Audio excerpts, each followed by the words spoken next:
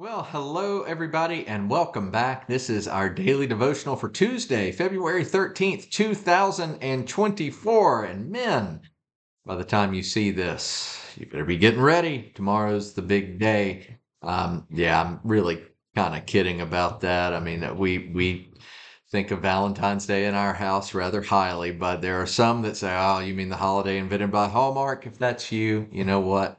Whatever. But men, if your wife has a very different view than you do about Valentine's Day, I would encourage you to dwell on your wife's view. All of that being said, and no, I'm not talking about St. Valentine's Day in a religious context in the slightest bit. I'm just talking about culturally speaking. Now, all that being said, it's so good to be with you today, and I hope that this finds you doing very well after having a very good Monday, a very good start to your week. And hey, I'm assuming that you're actually seeing this on Tuesday, February 13th, 2024. Maybe it's some other time. Doesn't matter. I'm glad to have this time with you, especially as we continue on in God's Word. In particular, as we continue on in Acts chapter 21. If you're brand new here, we're going chapter by chapter, verse by verse. But I got to tell you, you've missed some things, right? We're coming at things rather late in the game. Paul, who has been really God's apostle, his church planter, the one to go out and establish that he's planted all of these churches. Amazing, miraculous things have happened. He's finally gone back to Jerusalem, and what does he find? He finds opposition, but he finds it from within the church. And then, in an attempt to make concession, in an attempt to appease those in the church, well, we find what we found yesterday, that Paul, in the midst of trying to appease the people, he himself ends up being seized by a mob. And where we come to today is him actually being arrested by the Romans who have heard about this uproar. Now, I'm going to go ahead and tell you today's devotional is going to be short, y'all, because of the section that we come to and how I don't want to get into the next really big section. But it's going to be short because there's a powerful truth revealed today about the nature of Christianity itself, a powerful truth about, well, proof and about its effect, about how people evaluate it, what people do with you when you dare to teach the truth. I don't want to go any further because I'm already digging in. Let's pray first, and then we'll start. Our God and our Father, we thank you for this time that you have given to us, and we pray that you would bless us in it. Guide us now as we go to your word in a couple of different places, that we would see the truth of what is presented, but also, just as important, that we would see the calling that we have as a result of the truth of your word. So please work in our hearts now, and we pray it in Christ's name. Amen. Now, I've talked about Acts chapter 21, but that's not where we're starting this morning. I've already told you what's going to happen. Paul's going to be arrested. But before we get there, we need to go back to a more basic principle that we didn't see all that long ago. As I was thinking about it, we've been through lots of books in the Bible just as a result of these daily devotionals. I think this is daily devotional number 556 or something like that. We've been through books like Jonah, Romans, John, other places. And now we come back to John. And where we're going to start reading today is in John 15.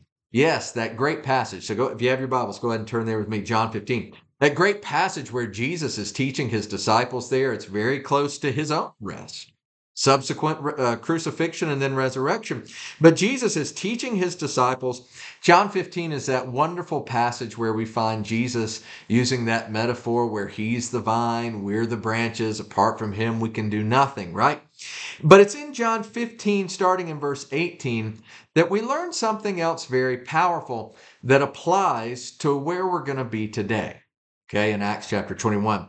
But John 15, verse 18, Jesus is saying this to his disciples in time and space, but this is God's word for you and me today as the followers of Christ. So it's for us too.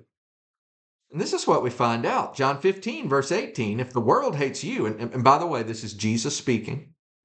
If the world hates you, keep in mind that it hated me first. If you belonged to the world, it would love you as its own. As it is, you do not belong to the world, but I have chosen you out of the world. That is why the world hates you. Pausing for just a second here. This what Jesus has done. And yes, I know this is about 2,000 years old, what we're reading, but the world really hasn't changed, y'all. What Jesus has exposed from the world is really two things. But the first is don't let the world's constant push for diversity fool you. Oh my goodness, the world talks all the time about diversity. And, last night, well, I'm recording this on Monday, Super Bowl commercials. Y'all, I mean, talk about diversity. One commercial, it was about different things going on. And then it was two women in a car, both dressed up as brides, right? And then, every party that they showed was just the League of Nations, as if that's what happens at every party. And there's nothing wrong with that. It's okay if you go to a party and there's one white man, one black man, one Hispanic man, one Asian man, and they're all that's modern television. I'm sure people are going to call me a racist for that, but come on, y'all, isn't it obvious? The world pushes diversity all the time. But what Jesus has exposed here is that the world's really not that diverse. Not really. I don't mean to say in terms of culture and color and all that kind of stuff. Yeah, I mean, obviously different people behave differently, but in terms of what the world really wants, they don't want diversity. They want conformity. They want you to obey, not to question, to consume. That's the cry of the world. Consume, do not question. Right? That's what the world wants. And so that's the battle cry. But what Jesus has exposed here is you're really only going to do one of two things, be one of two things. You're either going to belong to the world or you're going to belong to him. If you belong to the world, you're considered, as we just read there in verse 19, one of the world's own. And because you belong to it, the world's going to love you. When you step out of that and when you belong to him, well, the end of verse 19, that's why the world hates you. Then he says in verse 20, remember the words I spoke to you. No servant is greater than his master. If they persecuted me, they will persecute you also. If they obeyed my teaching, they will obey yours also. They will treat you this way because of my name, for they do not know the one who sent me. That's key. Jesus exposes this truth also that the world is the way it is because they don't know God. And so if they don't know God the Father, they're not going to recognize God the Son or those who come in his name, right? As we continue, verse 22, if I had not come and spoken to them, they would not be guilty of sin. Now, however, they have no excuse for their sin. All Jesus is doing there, if you ever wondered about that, he's exposing the fact that their sin has been exposed. This is also a calling for you and me. Not that we're supposed to just go around pointing out people's sins, but remember, we're supposed to be the salt of the earth. Salt is not only about flavor, it's about drawing out blood. It's about drawing out evil. Verse 23, he who hates me hates my Father as well. If I had not done among them what no one else did, they would not be guilty of sin. But now they have seen these miracles, and yet they have hated both me and my Father. But this is to fulfill what is written in their law. They hated me without reason. And then Jesus goes on to talk about the counselor coming and testifying. But the overall principle that is definitely applicable to where we are today is the emotional, physical, logical, thoughtful response of the world to those who come in the name of Jesus. It's not just that they dislike. The world hates those who are the followers of Christ. The world hates those who proclaim Jesus' name. Now, that manifests itself in different ways, but I think what we're given here is an example of the ludicrous ways in which this is manifest. We find this in Acts chapter 21. And like I said, what we cover today is rather short. Acts chapter 21, verse 33. Remember everything that was going on? This uproar started. They found Paul in the temple. They said, hey, look, not only is Paul here, he's desecrated the temple by bringing Greeks in here, which he didn't do. Trophimus wasn't with him, but that's what they said. And so they're whipped up into this frenzy. They're just ready to roll. They want to kill everybody, everything. They drag Paul in and they're literally trying to kill him. They've shut the temple gates. The Romans hear about this and they're like, the whole city's in an uproar. Side note, remember the number one duty of the Roman governor in this province was just to keep things quiet. That was Rome's policy. When it came to Israel, they said, hey, No news is good news. Okay? Just keep them peaceful. They want to burn the whole world down all the time. They got zealots everywhere. Remember when Jesus was crucified? They had Jesus arrested and Barabbas, the zealot, tried to lead a rebellion. No news is good news. And so when the Romans find out about this riot, they respond quickly. Verse 33, it says, the commander came up and arrested him and ordered him to be bound with 2 chains. Then he asked who he was and what he had done. Some in the crowd shouted one thing and some another. And since the commander could not get at the truth because of the uproar, he ordered that Paul be taken into the barracks. Acts 21, verse 35. When Paul reached the steps, the violence of the mob was so great, he had to be carried by the soldiers. The crowd that followed him kept shouting, away with him. As the soldiers, verse 37, were about to take Paul into the barracks, he asked the commander, may I speak to you? Do you speak Greek? He replied. Aren't you the Egyptian who started a revolt and led 4,000 terrorists out into the desert some time ago? Pause. Y'all. Like I said, what we find here today is an example of the ludicrous. What we find here today is an example of the world's hatred on full display. So much so that this Roman commander is so confused, he's so mixed up that he thinks Paul is some Egyptian terrorist that's trying to lead some type of a rebellion against the Roman Empire. It makes 0 sense whatsoever. He even uses this derogatory language. Do you speak Greek? You know? Um, and interestingly enough, it's important that it noted that, as we just read, that 2 chains, back in verse 33, the commander came up and arrested him and ordered him to be bound with 2 chains. Pretty soon, the commander is going to seriously question that decision. But in the midst of the lunacy, in the midst of the mob where everybody's going nuts and they're having to carry Paul and literally break the people off of him who are trying to beat him to death, the commander thinks he's some Egyptian terrorist. But how Paul answers is really going to start changing some things. And this is the next section I really don't want to get into because we don't have enough time. But let's just see his answer. Verse 30, Paul answered, I am a Jew from Tarsus in Cilicia, a citizen of no ordinary city. Please, let me speak to the people.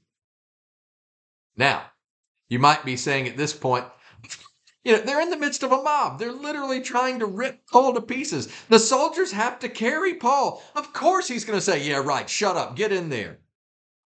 But then verse 40 is, having received the commander's permission, Paul stood on the steps and mentioned to the crowd. When they were all silent, he said to them in Aramaic. We're going to stop right there. Tomorrow we're going to see what he said to them. But if you're saying, why would the commander stop and in the midst of this frenzy let Paul do this? Well, I think it goes down to the language that Paul used. Clearly, in the midst of the lunacy, and by the way, hatred makes you stupid. Do you realize that? Hatred makes you stupid. You believe things, you're convinced of things. It's an emotional response most of the time. The commander's just all wet on us. It's Keystone Cops, okay?